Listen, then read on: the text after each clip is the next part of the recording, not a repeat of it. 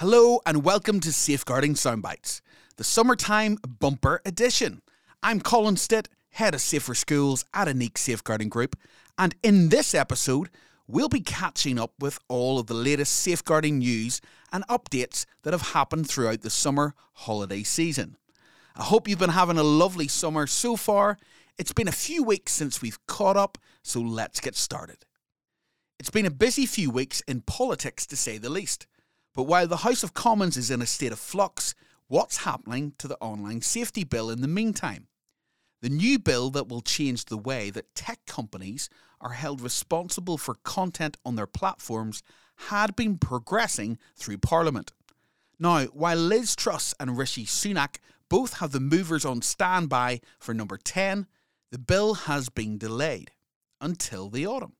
Children's charity the NSPCC have spoken out, warning that more than 3,500 online child abuse crimes will continue to happen every month that the bill is delayed, and are urging the future Prime Minister to make it their first priority once in office. To find out more about what the online safety bill is, you can visit our website, unique.com, and search our online safety section to find our guide to the online safety bill. New research by Lloyds Bank has highlighted that parents are worried about how to keep their children safe from fraud when online gaming. Over 30% of parents feel fraud is inevitable and think it's only a matter of time until their child becomes a victim of online scammers.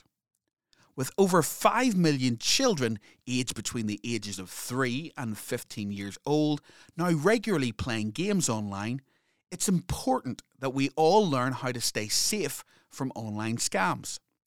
You can visit Action Fraud and Police UK to find out about the latest scams and get vital advice on blocking and reporting online from our safety centre at oursafetycentre.co.uk.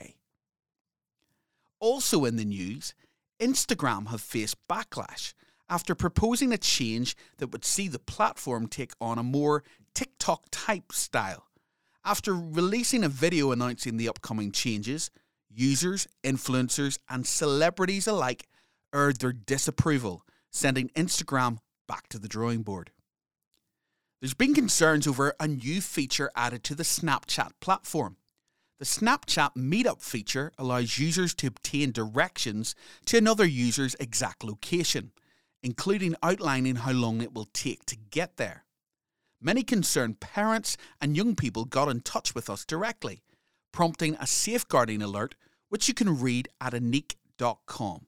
Simply search Snapchat Meetup and you'll find further details about the feature, what the risks are, and steps you can take today to help keep the children and young people in your care safer on Snapchat.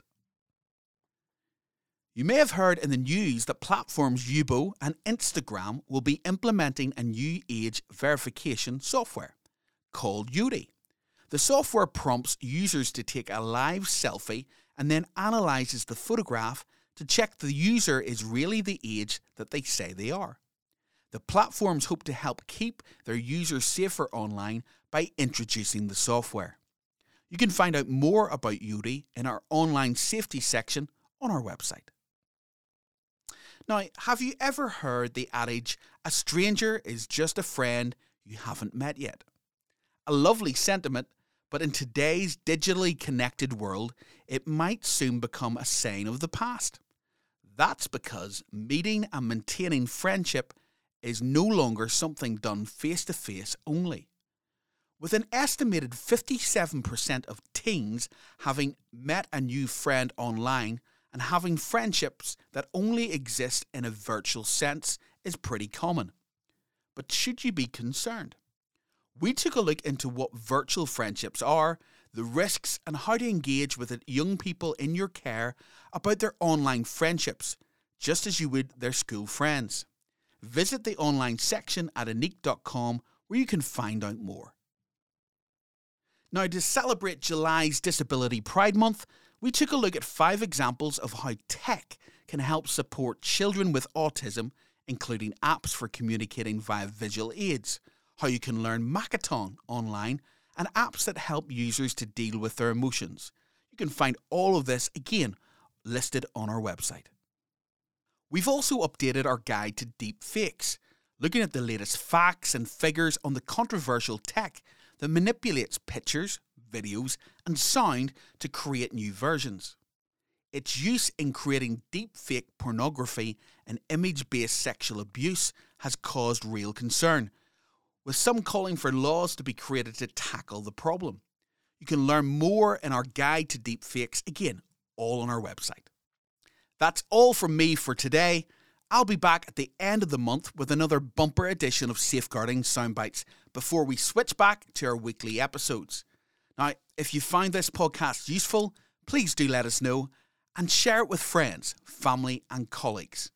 We believe that the best approach to safeguarding children and young people online is a whole community approach. So help us get everyone involved.